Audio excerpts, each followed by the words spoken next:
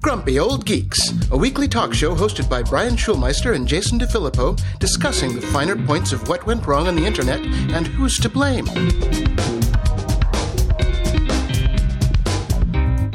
Welcome to Grumpy Old Geeks. I'm Jason DeFilippo. And I'm Brian Schulmeister.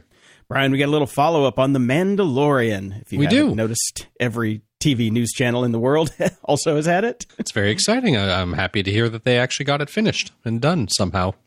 Yes, we'll see if Baby Yoda can save 2020. Although I have my doubts. We'll see.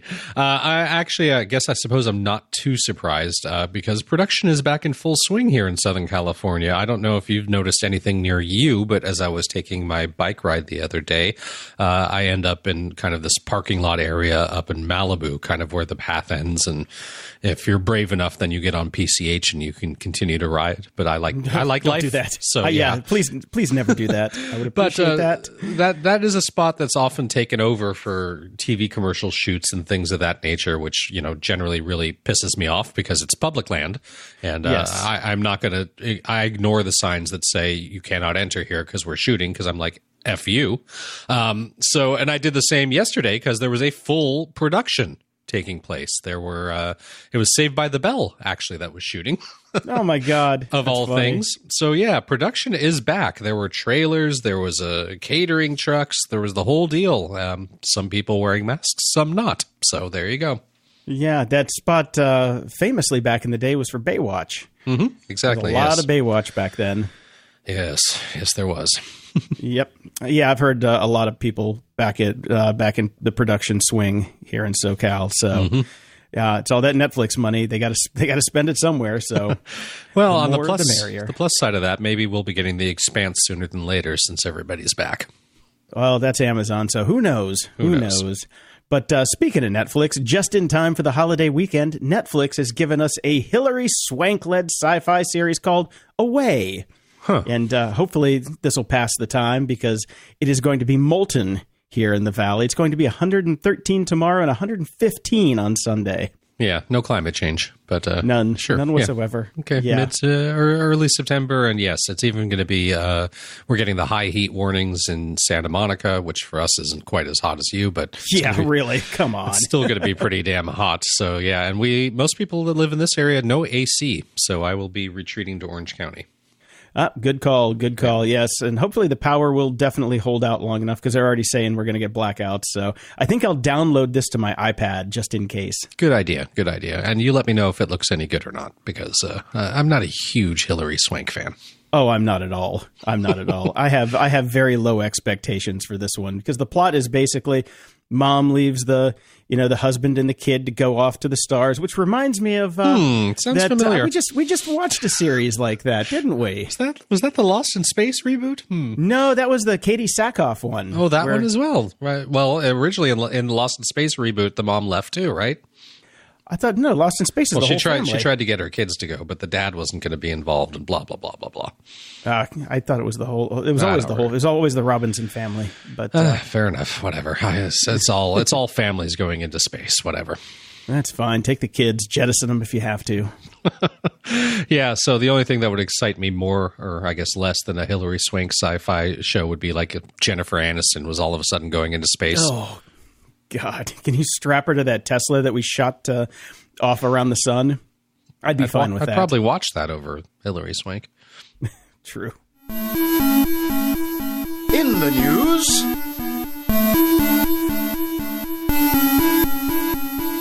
Well, Walmart Plus is finally going to launch to try to compete with Amazon Prime. Good luck. As the story says, it's the much-anticipated membership program, Walmart Plus. I'm not so sure about that. Anticipated by who? I don't know. Is finally launching nationwide on September 15th. The company announced this week, which is 6 months after it was going to launch due to COVID-19 pushback and delays.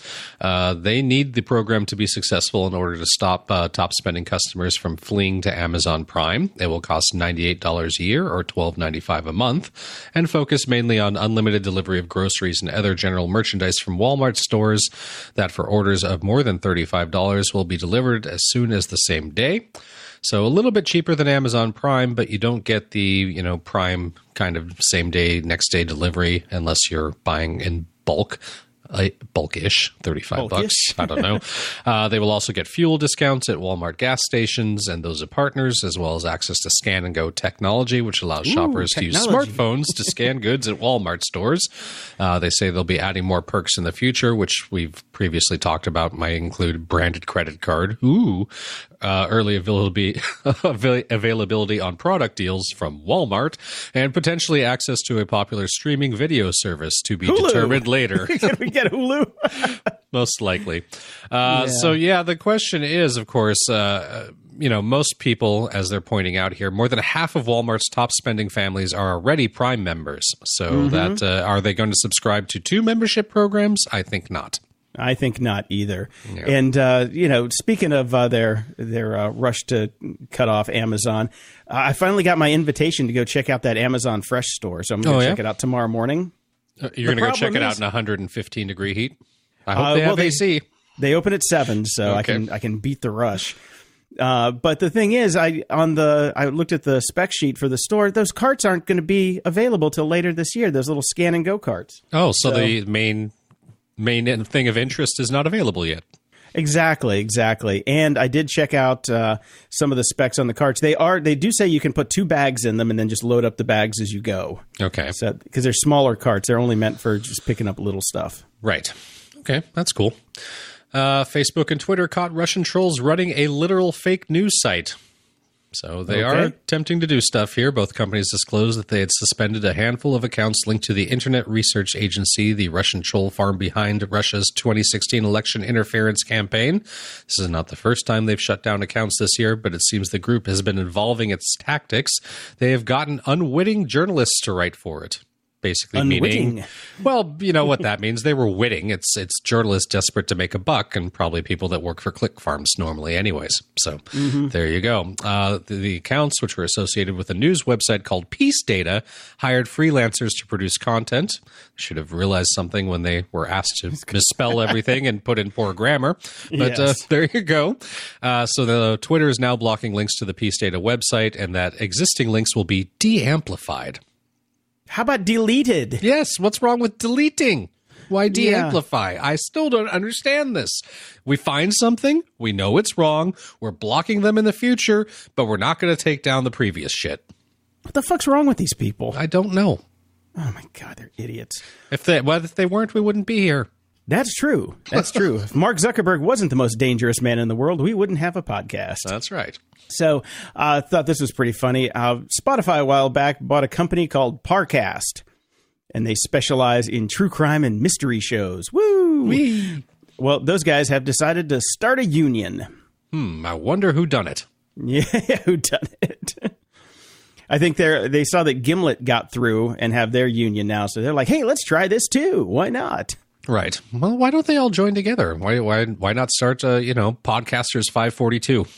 Yeah, that would be nice. Yeah, but I think since it is technically a different company inside of Spotify, I don't think Gimlet and Parcast hang out together in the same break room. Now, speaking of Spotify, this tickled my little black heart this morning, like you would not believe. This is an article found over at Billboard. Unfortunately, I couldn't read the article because it's part of like Billboard Plus or Billboard Extra or Billboard Extreme. It's got to be Billboard Plus. Everything is plus these days. So it says how Spotify's rollout of Joe Rogan's podcast helped create a $4.8 billion headache. They listened to the podcast? That gives me a headache. So I'm going to give you the TLDR on this. I couldn't read the article, but I got the gist of it. Okay. And we've done this in the past. So Joe Rogan launched on Spotify, like we mentioned. Last episode, all good. Now, after that happened, the stock dropped. Some of it was because of the market, and some of it was because the news that came out that a bunch of right-wing guests and also Joe's Pussy Party Posse, all the people who have been canceled, like Chris D'Elia and all those guys, right? Those shows were not part of the catalog that came to Spotify. They didn't want the toxic shows. It caused a big kerfuffle because of, if I was Spotify, I would probably pull those shows too. I'll give you $100 million. I do have a little bit of a say on what the hell goes on my platform. Right. Now, here's the irony. This is the part that I love. Spotify signs Joe Rogan for $100 million, right? After that happens, the stock jumps $4 billion. Right. Making it a lot more valuable. During that time, that's when Q2 closes, and Spotify has to pay out a shit ton of money to their employees because they have, basically stock-based compensation plans. Okay. We talked about this on the show. Thought it was very funny that $100 million just got a lot more expensive. Yep. And now the stock has corrected back to pre-Joe levels, but they've already paid out the bonuses to the employees, and they still have to pay Joe Rogan. So they got fucked, which puts a smile on my face. And let's keep in mind that it's already an unprofitable company to begin with. Exactly. Oh, Spotify. I'm going to cancel my Spotify account. I just can't do it anymore. I like. I'll tell music. you about a little bit more why Okay. when we get to apps and doodads. But they're carpetbaggers. They're going to try and do to podcasters what they've done to musicians, which is take everything and not pay anybody a damn thing. Well, yeah, So- of course. Duh. Yeah, and we've been saying that since the get. But It's now their business model.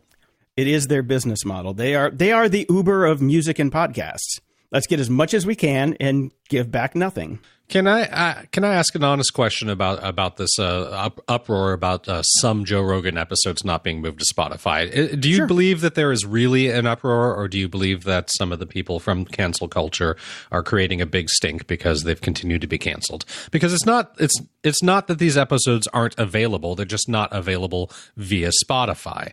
And Correct. Who cares? Are there a lot of people? Well, I mean, I suppose we've found out there are some very strange people that go back and listen to our old episodes, but are there really that many people? Is there that much of a demand for old episodes of podcasts? I don't think so. I mean, who wants to go back and watch 4 hours of Alex Jones, Besides Alex Jones, I can't think of anybody. Milo Yiannopoulos? Come on, man. Let's go down the rabbit hole. But it's like 40-some episodes out of over 1,000. Yeah, what's the big deal? Exactly. And I think it was a slow news week. So the media just kind of pumped it up and did their damnedest to turn it into a thing. And Okay. I'm sure that the people that were on that list were the main ones that pumped it up. Yeah, it's got it. Because Alex Jones loves the sound of his own voice. So And there's very few places he can hear it now. exactly. All right. So in last week's episode, we talked a bit about Google Nest Hub being rolled out into select hotel chains as a part of their big PR move.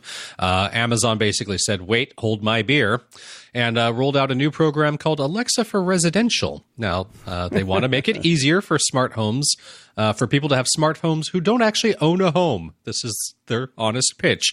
The company is unveiling Alexa for Residential program that lets property managers, aka landlords, add Alexa-enabled devices and experiences to rental properties. So landlords and property managers can install Alexa devices, pre-fill in info like device name, address, and Wi-Fi networks, and pre-enable Alexa skills and set interactions with other smart home devices like lights and appliances. Residents will be able to connect their personal accounts and additional devices. Amazon says 84% of renters want an apartment with smart home amenities, and 61% said they would pay a monthly fee for a voice assistant. Bullshit. Bullshit. I don't believe this at all. Why would anybody want that? Why would you want it as a landlord? Because it's something you're going to have to constantly update, because these things do get old and need to be updated. And why would you want it as a renter when you can go out and get one for yourself? They aren't that expensive. Exactly. There's nothing here that you have to build into the actual apartment. No. It's not like you have to Nothing's rewire the wired. walls and put it in. No, this is the stupidest thing I've heard in a long time. And those stats are bullshit. Total. Absolute bullshit. Yep. I know people that own apartment buildings, and the last thing they want is to spend more money on that apartment and have another headache of something broke, Yeah. because they hire out all of the maintenance to maintenance companies and property management companies, so they don't want to spend any more money than they have to. What can possibly go wrong if all the smart devices are actually owned by your landlord? I make decisions. I used to make decisions on places I rented by proximity of my landlords anyways. I said no to places that I actually loved because the landlords lived on premises. I'm like, no frickin' way. And there's no way I would rent a place that actually had smart home devices that were owned and installed and maintained by my landlord. Yep. No. I think they have these stats backwards. Yeah, me too. Utterly backwards. Now, let's talk about Amazon a little bit more here. You've heard about the Flex Driver program, right? Yep. Yeah. So for those of you who haven't, real quick, it's basically where anybody can go sign up to deliver shit for Amazon. You just go to their website and sign up, and boom, there you go. Well, there's so many people out there doing it right now, kind of like we talked about with DoorDash the other day, Right. that more people have signed up. So What Amazon does is it tracks your phone. So when an order comes in, they pick the people that are closest to the location for pickup, like a Whole Foods or, one of their pickup locations. And then they route the people based on that location. So if you're the closest, then you get the call first. Right. Well, some very smart people in Chicago have decided to just hang some cell phones outside of the Whole Foods in the trees. They have phone trees outside of Walmart or Whole Foods now. Now, first off, this is amazing. It's great. This is hacking the system to a degree that I find stunning. And if I were running any kind of tech think tank or anything like that, I would find the enterprising drivers that figure this out and hire them immediately. The second thing I was thinking of is this solves an old urban myth for me, or mystery for me. All those shoes hanging off trees must have been a Web 2.0 jogging group. That's what it is. Yeah, they're put there by Strava. But yeah, no, I thought this was genius. I thought it was genius. Yeah, it's amazing. And a little bit more information on how Amazon treats these flex drivers, because it turns out they actually have an internal group called the Advocacy Operations Social Listening Team. That doesn't sound creepy. No, it doesn't at all. It really rolls off the tongue, doesn't it? So their job is to troll private Facebook groups and Reddits and subreddits and things like that where Amazon flex drivers hang out. Right. And what they do is they read what they're writing and see if they're going to strike or protest against Amazon, or if they're just grumbly because they don't get enough blocks of time to deliver for Flex, whatever it may be. So they profile all these people and write reports and say, hey, this person needs to be investigated because he said this, and this, the sentiment analysis and things like that. But this was all because I love this. Somebody in one of these groups, I don't know if it was an outsourced agency or whoever was doing all of this tracking, they left all of these reports in the monitoring tool on an exposed domain called sharkandink.com. And I read this first, and I'm like, Sharkadink? What's a Sharkadink? But Shrinky Dinks. I remember those. Oh, I love Shrinky Dinks. I had Scooby-Doos. Those were great.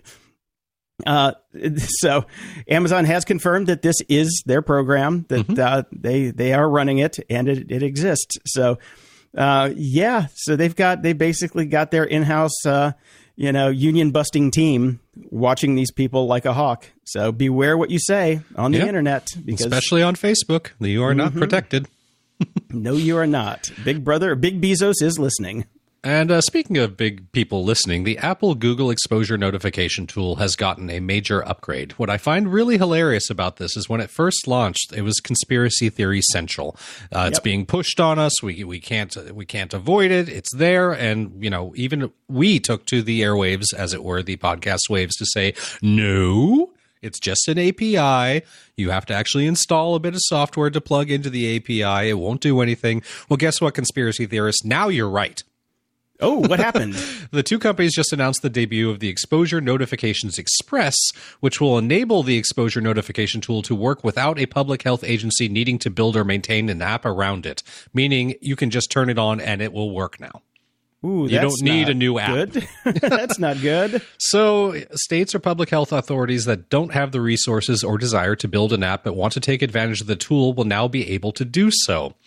So far, Maryland, Nevada, Virginia, Washington, D.C. have already signed on to use Exposure Notifications Express, while 6 states, Alabama, Arizona, North Dakota, Wyoming, Nevada, and Virginia, have apps that use the tool.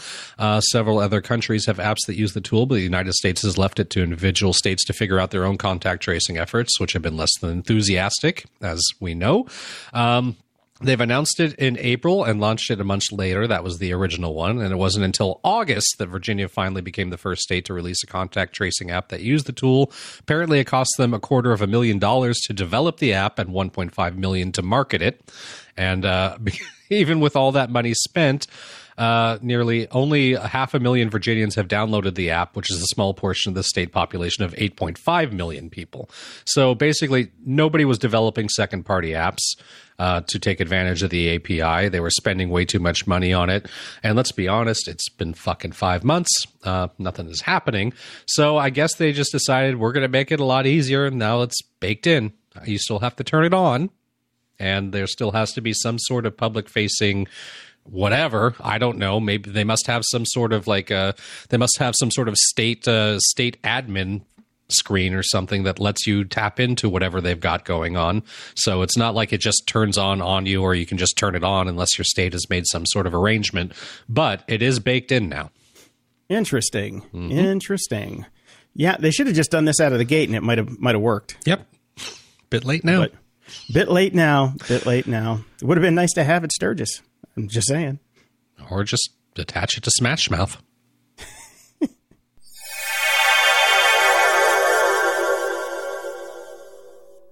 This episode is sponsored by Mood. 420 celebrations come in all shapes and sizes, just like the many ways to enjoy your THC. Mood offers just the right buzz with their federally legal flower, gummies, vapes, and more, helping you find the perfect high. Mood is offering our listeners a free THCA pre-roll and 20% off your first order. Just head over to HelloMood.com and use our exclusive code GOG. Mood's latest introduction, the THCA flower, is a game changer, offering the classic cannabis high with a twist. With 10 high-inducing strains, it's their most potent lineup yet.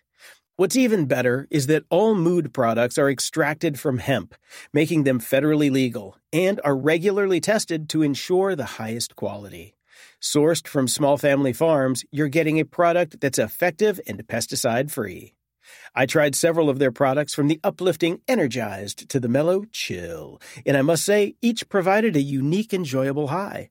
My favorite? Definitely the Creative strain. It sparked an incredible flow of ideas and got me through my daily projects with ease. Whether you're new to THC or a seasoned aficionado, Mood has something for every vibe.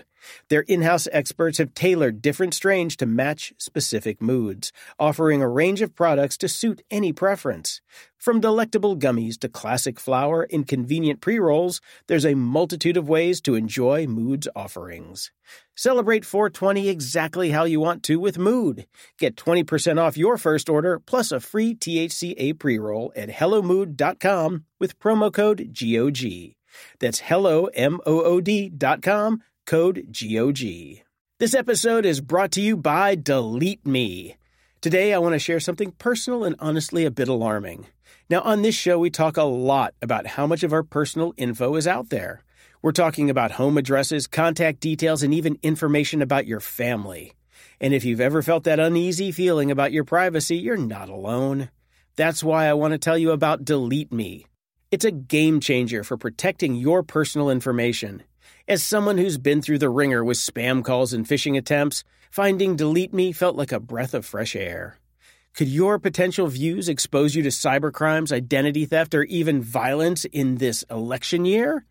The amount of personal data available online has tripled from 2019 to 2023.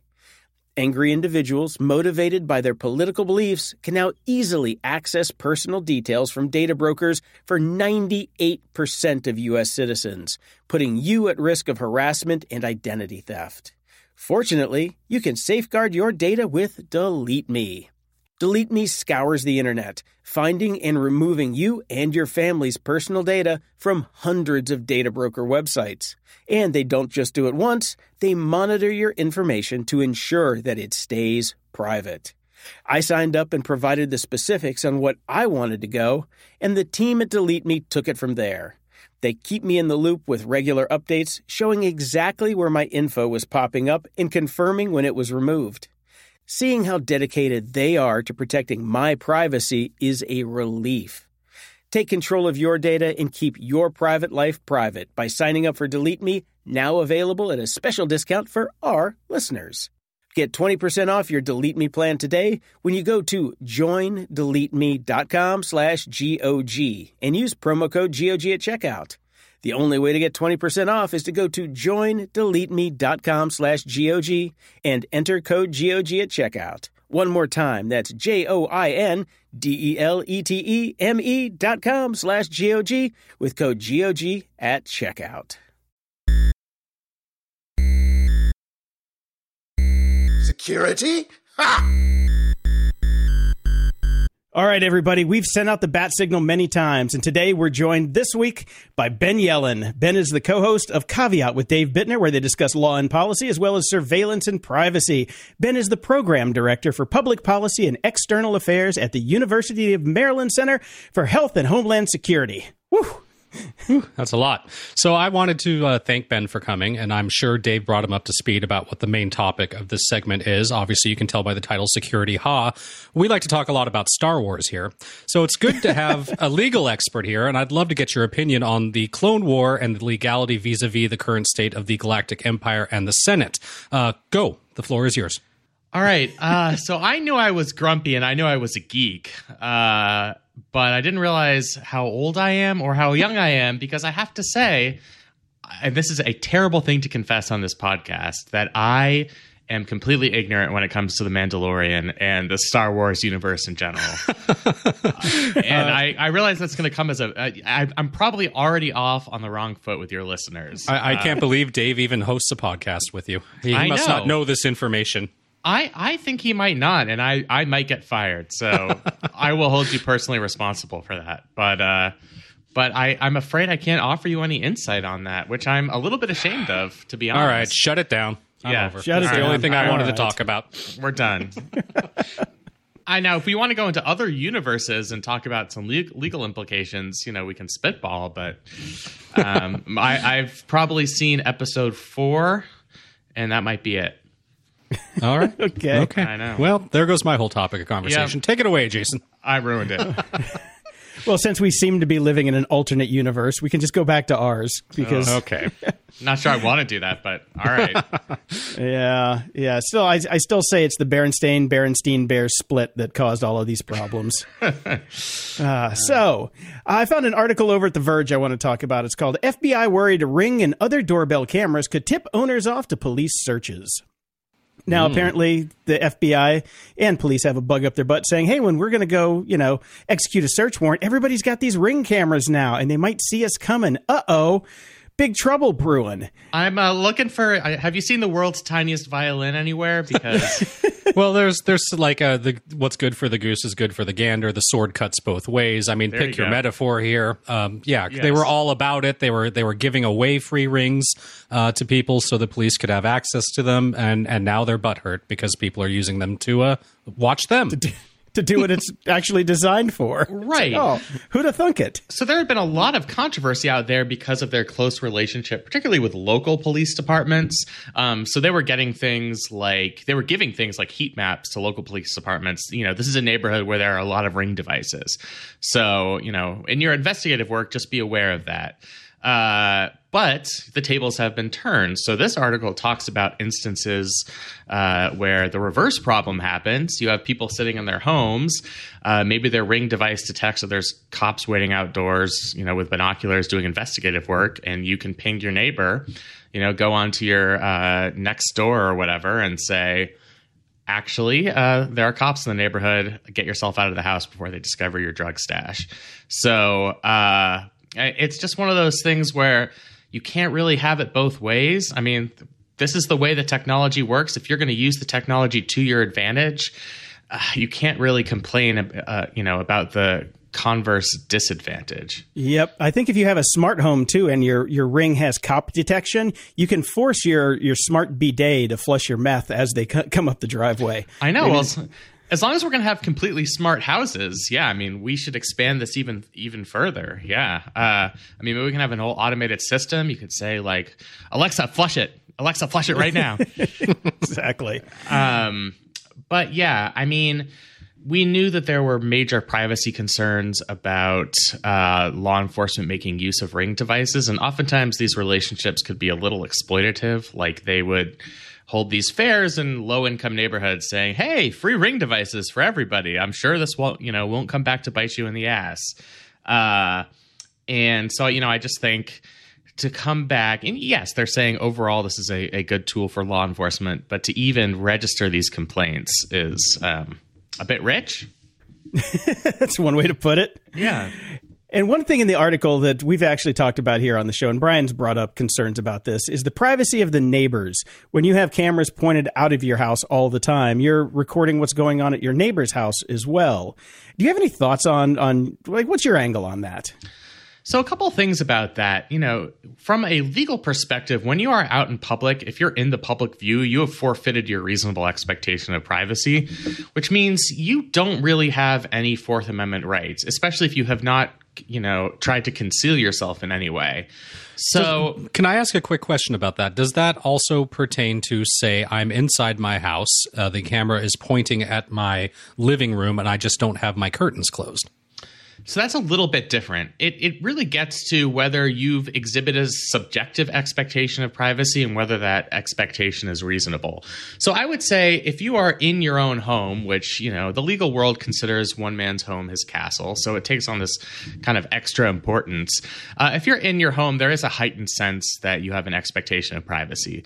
And even if you don't close your curtains or whatever, you really have taken some subjective action to keep yourself private. By having, say, a wall? A wall, yeah, yes. And just being in your house. And, so that's become relevant. We've seen cases where the government uses infrared technology to see, whether there's heat emanating from your house, perhaps to discover whether you're using grow lights or something. We had that concern way back in college, and that was a long time ago. Exactly. Yeah, no, it's just the smell of air freshener. It has nothing to do with the marijuana that it's trying to cover up. But, yeah, so, you get these cases, and the Supreme Court has still said that technology is not something that's widely available to the public. Your average person doesn't know that capability exists, and you're still in your own home trying to conceal to the outside world what's going on. So you do maintain that expectation. But like you said, it's different when somebody steps on the street.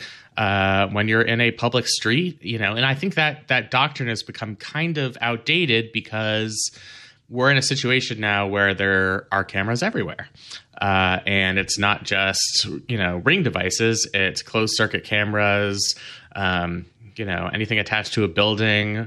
I used to live in Baltimore City, and I know they have aerial surveillance now, license plate readers. So, even though you are exhibiting yourself in public, so to speak, that doesn't necessarily mean normatively that it's good that you shouldn't have a expectation of privacy to a certain extent. Okay, so in theory, if is there any legal recourse, say, if somebody had a Ring camera that was pointing at my living room and I wanted that off because I didn't want what happens in my living room being recorded? Yes, I think you would have legal recourse in that situation because you're not knowingly exposing yourself in public. So there could be causes of action for that, like a tort. We've seen that in cases where you have peeping Toms, and tort law will allow you to get some sort of legal relief from that. But the converse is if you're sitting on your front steps or something, and the situation becomes completely different. Yeah. So course, what if I mount a green laser in my living room and point it directly at that camera and end up frying the camera? Since the camera's looking at me and I'm looking back at the camera, could I be charged, do you think, for destroying someone else's property? Yeah, probably. Damn. Yeah. Damn. That would be property damage, or there's a tort for nuisance. So, if you are shining that laser and you're actually missing the Ring camera, but it gets into somebody's eye and bothers them for some reason, then you could get sued in civil court for that. So, well, they should have stayed off my lawn anyway. Damn it! I know. Is that the tagline of the show? By the way, it kind of is. Get the hell off my lawn, because I just wanted to. I wanted to say that. So I hope I get many more opportunities. All right. So our home is our castle, and our porch we're asked to the wind, and that's the way it is. So, and if actually people cared about their privacy and wanted to sue about somebody's cameras and infringing upon their own personal property and into their house, they could, and that might cause a problem for Amazon's Ring business model, but not enough people actually give a crap to bother with any of this. Most likely, yeah. And they're just not in a position to. Order to suing Amazon is probably one of the most difficult things one can do. You'd have to come up with some sort of class action lawsuit, and you need to hire expensive lawyers, and there have to be hundreds and hundreds of thousands of you in order for it to be worth it for you to file the suit. And then whatever relief you're going to get as an individual customer is going to be here's your $2. Yeah, exactly. So that's how Amazon gets away with things like this. It's Awesome. funny. I grew up in the 70s and the 80s, so we had a tradition back in the old days. Basically, you could moon people. So I think that every time you're in your living room, you should just moon the camera across the street. There you go. See, that's taking on your own initiative, not involving the legal system, and telling the person across from you, this is officially how I feel about your camera. You become asked vigilantes. Vigilante moon justice. Exactly. Yeah, I like that. Moon vigilantes. Yeah. But now you've and this is nonviolent resistance, if I can say so myself. You're not confronting the person physically. It is a message. It is a message with two cheeks on it, and I love it. Oh, cheeky. Yeah. So now let's talk about this next one, because this is just, I don't know how I feel about it, but the NSA's mass surveillance program has been deemed illegal. And this is almost vindication for Snowden, isn't it? It really is. So just a little bit of background. I'll try and be as non-legalistic and brief as possible. So 7 years ago, Edward Snowden disclosed some proprietary information of the National Security Agency, as you know, to various journalists. One of the programs he uncovered was what was called the Call Detail Records Program, where basically all of the domestic phone carriers were collecting the metadata of every phone conversation taking place in the United States. So they had a searchable database of, every call that my phone number made to another phone number in the United States. They didn't necessarily know who that other phone number belonged to, but the NSA was in possession of that data. It was turned over to them regularly on, something like 2-week intervals. Right. There was a big outcry. Congress came up with a piece of legislation reforming that program called the USA Freedom Act. That was in 2015. And they essentially ended the mass collection of call detail records. Now the records stay with the phone companies, and you can try and obtain those records through the Foreign Intelligence Surveillance Court. Now, not to get too into the weeds here, that program too has expired and has not been renewed. So we'll see what happens with that.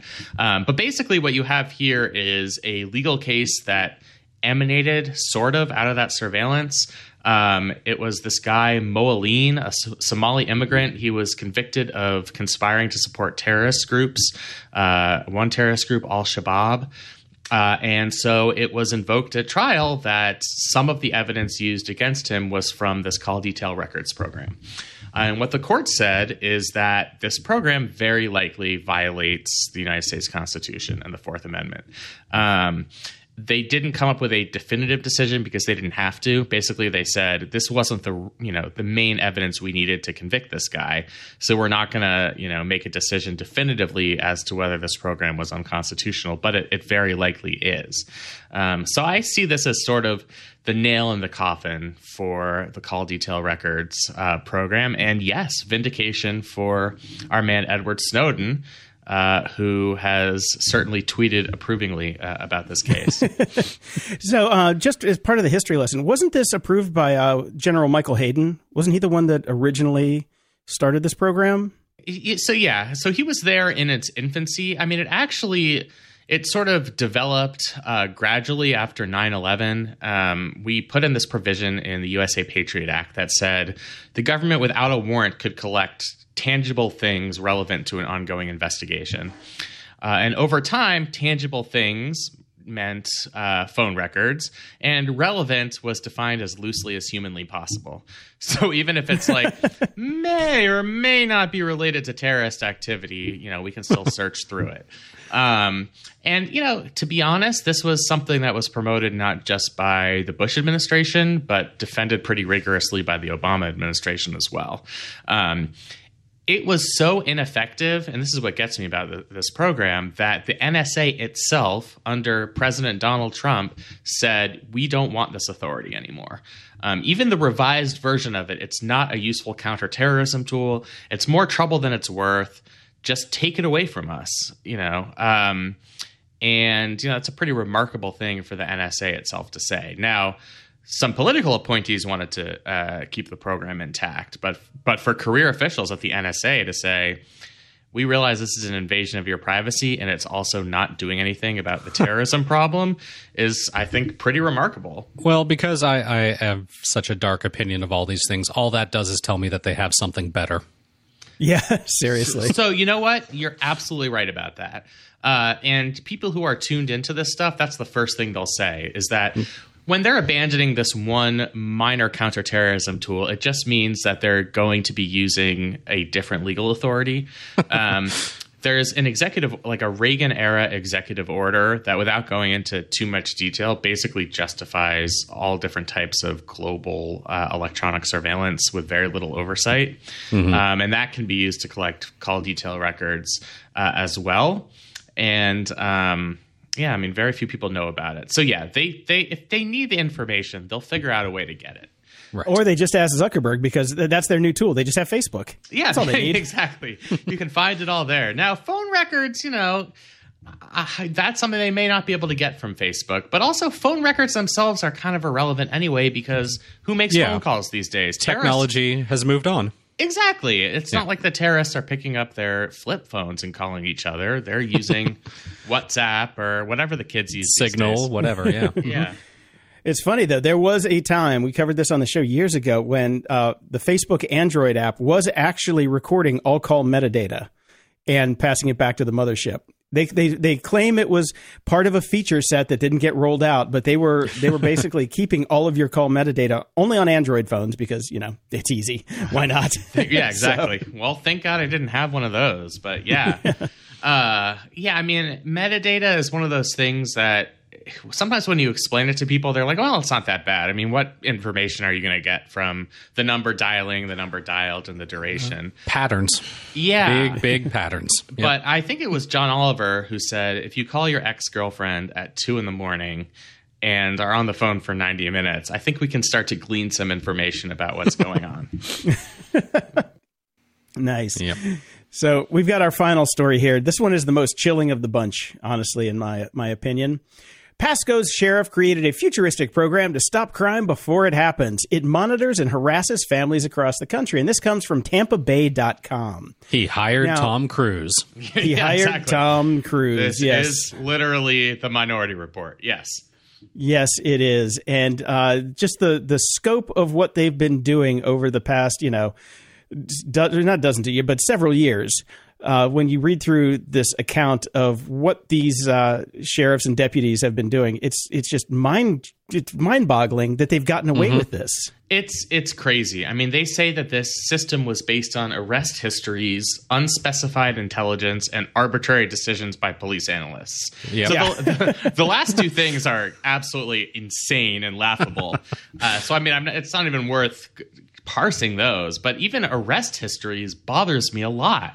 Yeah. You know, in a court of law, you are generally not allowed to introduce evidence of somebody's propensity to commit crimes because that will bias the jury. You know, you don't want the jury to think about whether this person is a career criminal, although that might, you know, weigh on their although mind. It is slightly relevant. It is slightly relevant, but you want you know, a determination as to whether they committed this crime at this particular time.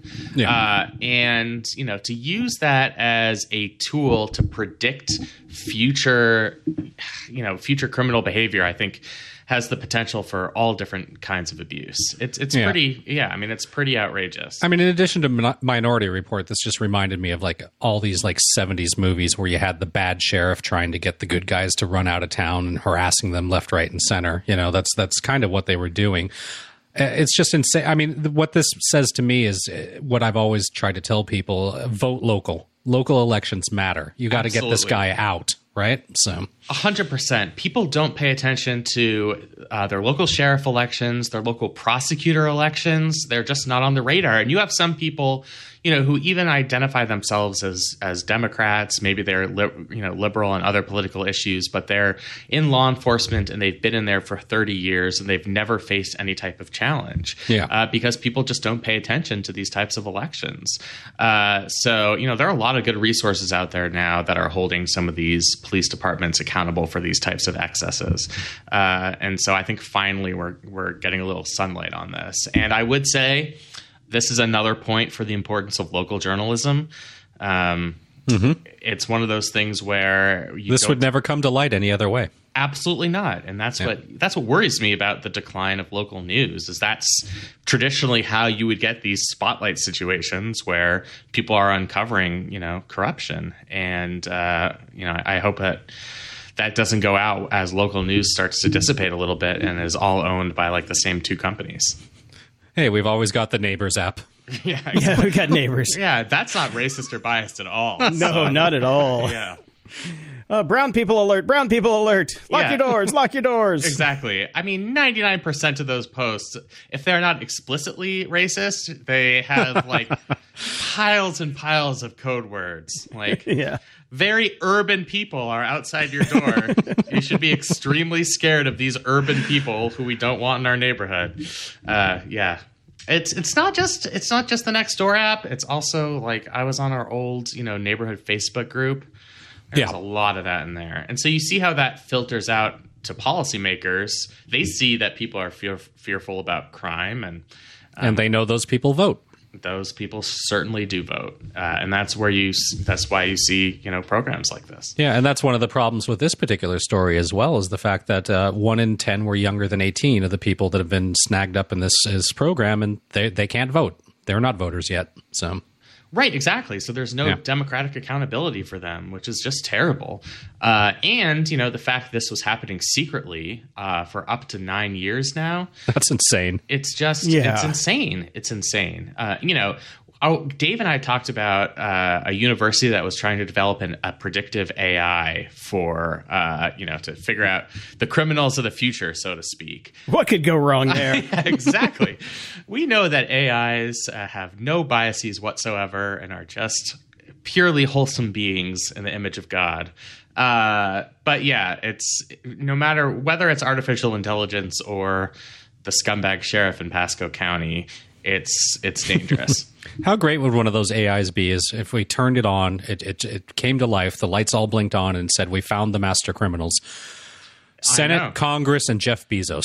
Exactly. And as we know how the racial profiling works, all of the gorillas at the San Diego Zoo. And exactly. that, yes. Yep. Well, it reminds me of, did you ever see Sacha Baron Cohen's most recent show, Who is America? Very, very funny show. I mean, not very well reviewed, but he interviewed Roy Moore, and he was pretending to be this Israeli commando, and said that the Israeli army had developed a new technology where you can scan somebody to see if they're a pedophile. And so he took out a metal detector and it was like, I'm just going to test this on you to see what happens. And it starts beeping. And yeah, it was very funny, but it sort of reminded me of this. Excellent. Yeah, and if you think we're being hyperbolic about this, one former deputy described the directive like this: make their lives miserable until they move or sue. So just to put a button on that tells you what their mindset was during this entire program. Of course, they're from the socioeconomic status where they probably can't sue. Absolutely. So. And we're talking about people who have not committed crimes. I mean, it's just insane. And yeah, it's just crazy that this only comes to light after years of investigative work. And we don't know, how many programs like this exist across the country, probably more than we would expect. Yep. Yeah. So it's disturbing. And the statistics on this are even better. They say, property crime has gone down. But property crime in all of the 6 to 7 surrounding counties went down at the same exact time by the same amount. But in this county, violent crime went up. Yeah, exactly. Go figure. So it does not work. Yeah, and unless you have a control group, it doesn't matter whether, in this jurisdiction, crime went down, because it could have gone down in the absence of this, very intrusive, unconstitutional type of surveillance. So, yeah, it was not good. Yes, vote in your local elections, people. That's right. And since I can say the F word on this podcast, unlike my other podcast, fucking vote in your local elections, people. Yes. Bust it out, Ben. I did it. All right. Well, Ben, thanks so much for stopping by. This has been a blast. Absolutely. Thank you both for having me on. I look forward to being on with you again sometime in the future. Excellent. Great speaking with you. Take care. Ups and doodads. Well, not too long ago, Brian, we talked about Facebook and Oculus Quest, since I just got one of the things. Yes. And the big news was that Facebook is going to require people to ditch their Oculus account and use Facebook to sign in and merge the two accounts. Well, this is an interesting turn of events. They've had to halt their sales in Germany of the Oculus Quest. Well, they didn't have to. They said they did it, quote unquote, voluntarily while they're dealing with German authorities. Turns out requiring people to do that is a no-go under GDPR. Okay. It's the coupling ban. Right. So is it coupling if Facebook owns Oculus? See, I don't know. That's probably what they're trying to figure out. Right. Yeah. Okay. You know, so I'm guessing why they're still talking right now. Mm-hmm. And they did it. You know, that's why Facebook also probably preemptively did it, just so they avoided the ban. Yeah, and avoided hefty fees just in case. Yeah, definitely. So it's interesting. I'm going to keep my eye on it. But you know, if Germany can do it, that means that every other country in the EU can do it. So because it's GDPR. That's right. Yep. Well, I got a new app that I've been trying out. It's not a new app. It's kind of an old app, actually. It's called Zero. Yes. It's a fasting app. Originally, when this came out, I made fun of it on the show, and I did apologize to the creator of the app because he's a friend of mine. He said, sorry, man, it's just a timer. It's really just a timer, but it's a pretty good timer. Because I've been doing intermittent fasting. I've been doing 16/8. I have used this for a couple months. What are you on? Which one are you doing? Well, here's the thing. Okay. You're right. It is just a timer, but it's a very convenient timer if you are trying to do intermittent fasting. I've defaulted to 16/8, which does nothing for me. Really? It helps me maintain. That's about it, but it does not push the needle. There was like a week-long span where I pushed it to 18/6. And when I was doing 18/6 that week, I visibly lost weight. However, doing an 18/6 fast in a household during COVID with everybody here, and both my son and my wife are grazers. They eat all day, every day, and it is impossible for me to maintain an 18/6 fast. Yeah, 16/8 is hard enough. I can't imagine doing an 18/6 with people in the house. But that is the magic number for me. I dropped weight that week like no tomorrow. So at some point when my wife leaves the house and my son goes back to school, I will be doing 18/6 fasting. Okay, yeah, 16/8 definitely moved the needle for me.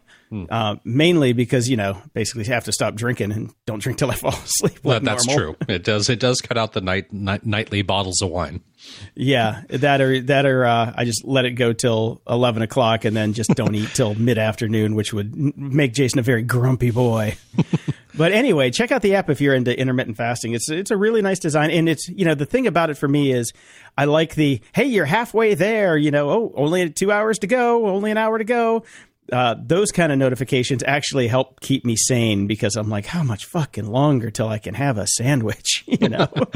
So I haven't even launched it for a while because I find that I can do 16/8 without a timer. It just, you know, I basically skip breakfast, and given the schedule that we have with food, it's if I skip breakfast and I don't have the second and third dinner with my wife after the kid has gone to bed, I'm naturally in a 16/8. And I saw in the notes that there is a plus version for $70 basically. What does the plus version get you? From what I recall, the app basically did everything already.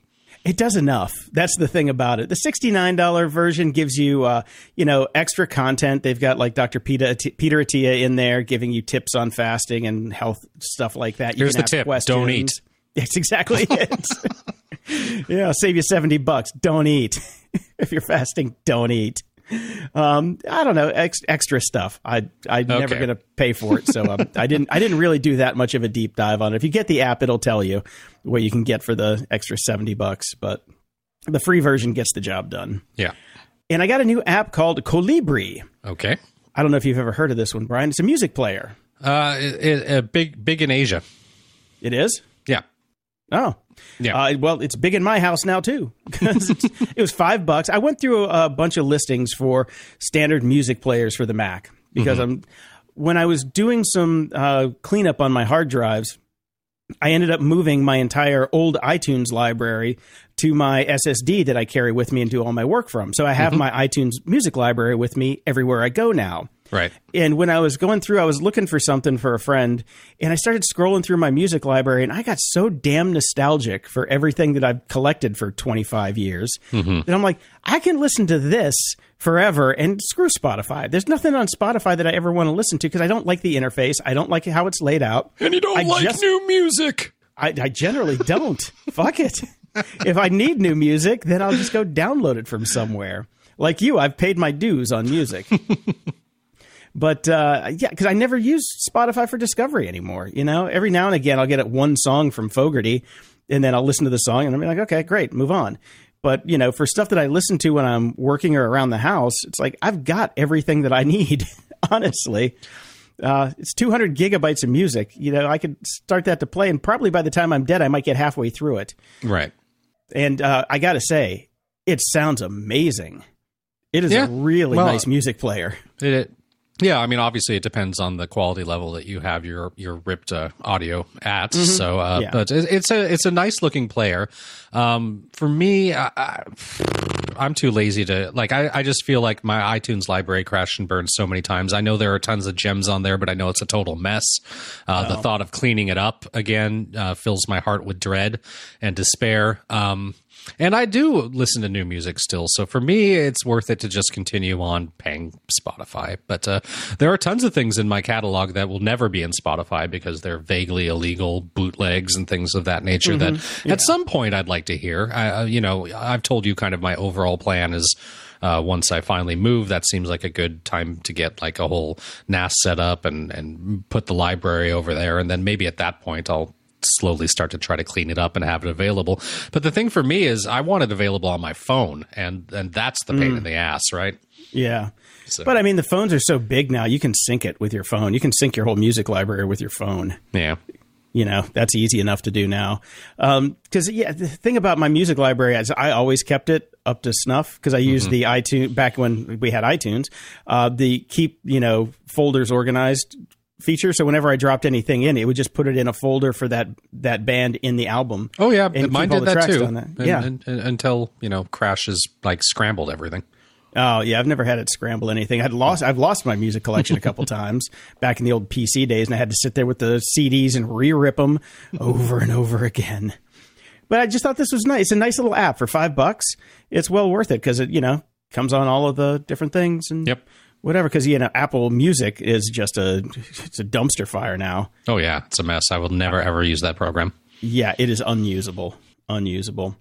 Now, the big purchase of the week, iZotope RX 8 Advanced has come out. I talked about iZotope RX Advanced from version 5 to now 8 every time on the show when a new one comes out, because they do keep making it better and better and better. So if you're a podcast producer or do any kind of cleanup in audio, you have to have, RX Advanced in your toolkit. It's expensive. If you bought it right now, brand new, and you've never bought it before, it's a $1,000. Yep.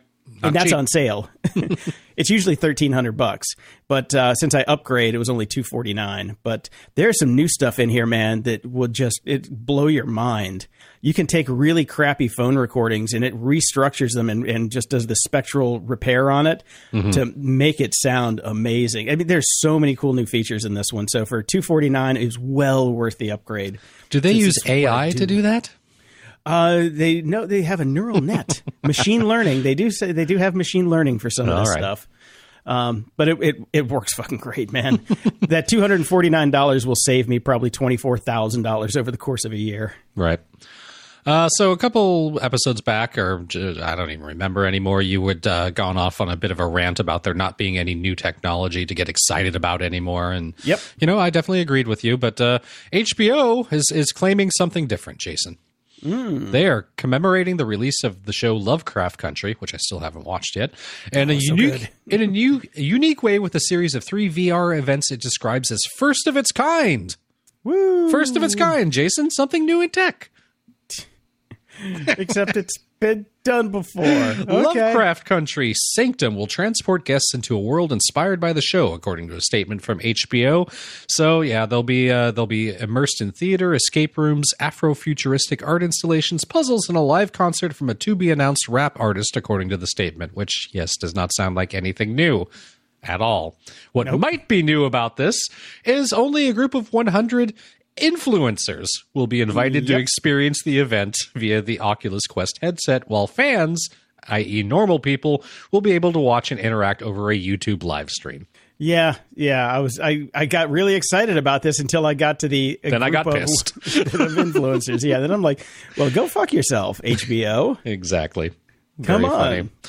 And so on the same realm, I saw over on Engadget, Lenovo has a new $50 smart clock to keep things stupid simple. So instead of pushing technology forward, they're scaling things back. Apparently, their Google-powered smart clock was a thing that was very well received, receiving 4.4-star ratings around the world, and 80% of its users said they use it in their bedrooms, begging the question, where did the 20% of other people put an alarm clock other than their bedroom? So I was wondering about that. So now they've rolled out a new one that is simpler, the Smart Clock Essential, which is basically a Google smart speaker with an LED screen to show the time. It's got a 4-inch display that will also show current weather and temperature, along with your alarms and other status indicators. It will dim its screen at night, so you won't have to deal with glaring lights while trying to go to sleep. It will act as a night light if you want some illumination as you stumble to the bathroom, apparently. So, it's an upgrade, but I started to wonder, it seems vaguely useless. Who still actually has an alarm clock? Almost everybody I know just uses their phone or has some sort of setup or just lay it on their nightstand, and that's their alarm clock now, which started me thinking the opposite of what are these new technologies? Where are they? Why? What should we be excited about? I was starting to think about all these technologies that have completely gone by the wayside that you probably will never, ever see again other than specialized situations. So beyond alarm clocks, I thought, landlines. Hardly anybody has a landline anymore unless you're in a bunker somewhere. Yeah, you probably still have one. No one has answering machines anymore. Nope. You very rarely see desktop PCs anymore. I don't know about that. Well, that's why I included the specialized situations. You're doing video editing, things of that nature. But if you're just a standard, normal, even just most people just have laptops. Let's be honest. I just bought a new desktop PC for my roommate's mom yesterday. Old people. Yeah, there you go. Yeah, eventually it'll die out. Exactly. But you need workstations to work on. You can't do half the stuff that we do on laptops. You can't make TV shows on laptops, things like that. Go into any office, any big office, they've got cheap PCs everywhere. They don't have laptops for that. So it's going to be a while before desktop PCs go the way of the dodo. And physical media, obviously. Oh, yeah, that's toast. So that's gone. Somewhere in a box somewhere, I have a USB DVD drive that I'll be able to plug in. But, God help me if I need to find it anywhere. I saw this one this morning. This just came through. This is breaking news. Beep, beep, beep, beep, beep, beep. The folks over at WordPress have made a new thing, Brian. Okay. P2. P2 has been around actually for a long time. It's something that they built internally at Automattic to do. It's kind of like a version of Slack that sits on top of a WordPress install, which right there makes my skin crawl and kind of is about to give me hives just thinking about it. Nobody be logged into my WordPress install while I'm working on it. No one. Yeah, God.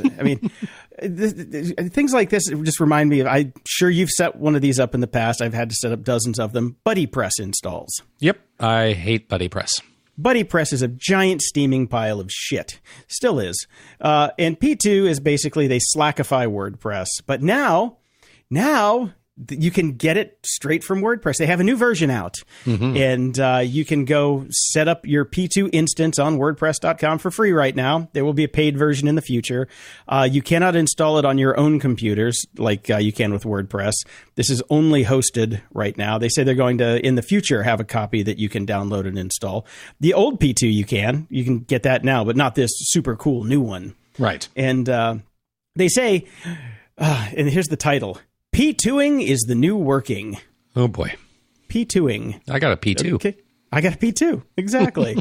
And they say it's way more than posting status updates. When you're P2ing, you can add a document, embed images, or @mention your remote teammates. And you can do it all in a simple workspace where everyone can see and access everything they need. 1990s called. They want their software back. Are you fucking kidding me? It's perfect for remote teams and digital nomads. And for extended families or anyone who doesn't like email or meetings, i.e. everyone, they say. I love email still. So I love email. And basically you're just making the meeting digital, as is everybody's meetings right now. Okay. Just what we didn't need. Yes, another Slack-alike. Great. Thanks, Matt. Well, since COVID started, we've been talking about working from home, and I think we've both been skeptical greatly skeptical about the claims that this is the new future. This is the new reality. People are never going to go back to their offices. Everybody loves this. This is the best thing ever. If there's a silver lining about COVID, it's the fact that we've been unshackled from having to go to a physical location for work. Fuck that.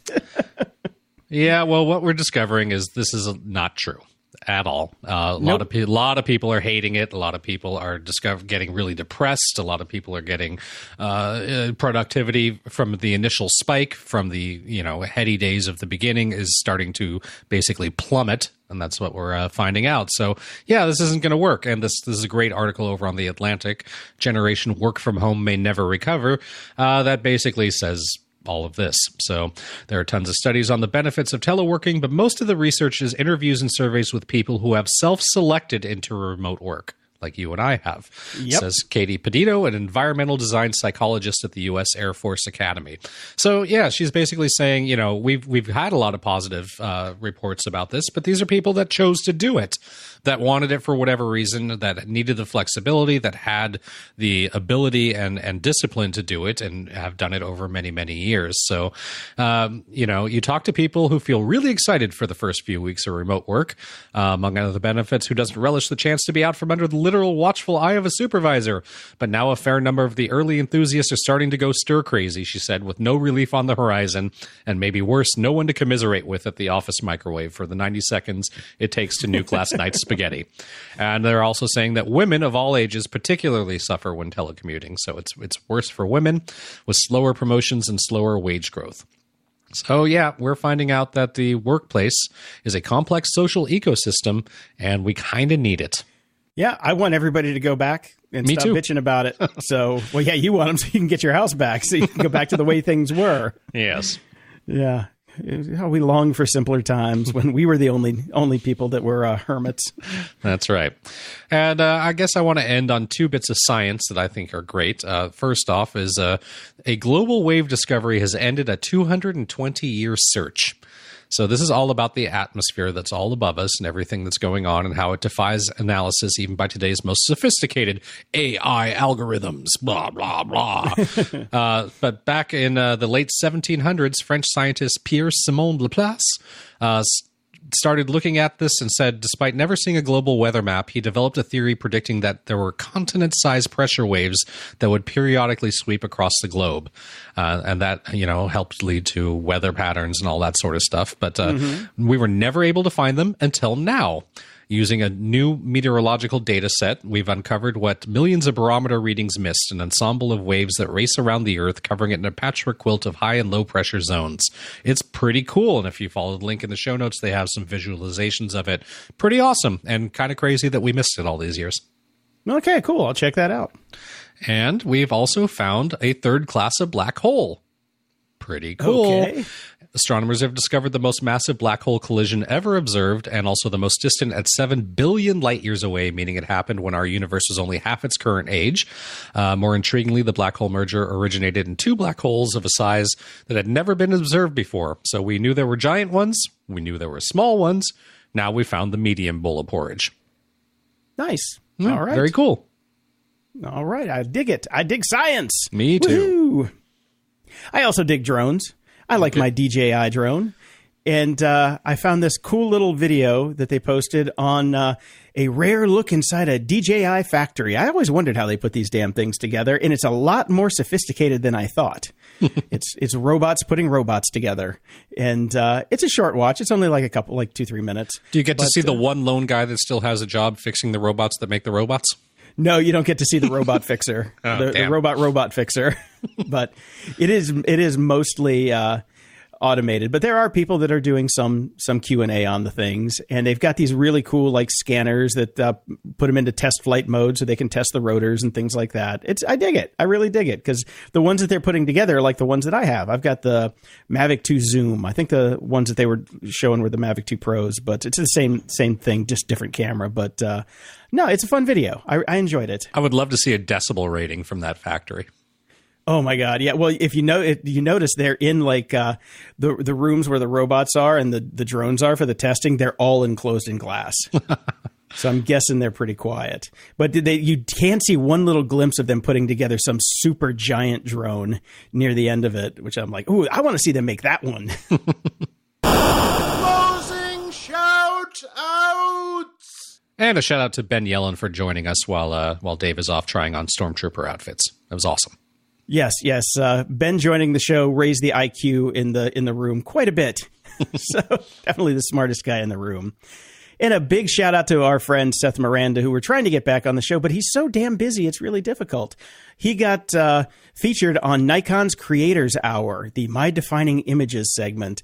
And he goes through and talks to, one of the big wigs at Nikon and talks about his journey in photography. It's about an hour long, but it's really cool. It's a really fun thing. I learned a lot about Seth, and hopefully he'll be joining us again soon. Excellent. Until next time, I'm Brian Schulmeister.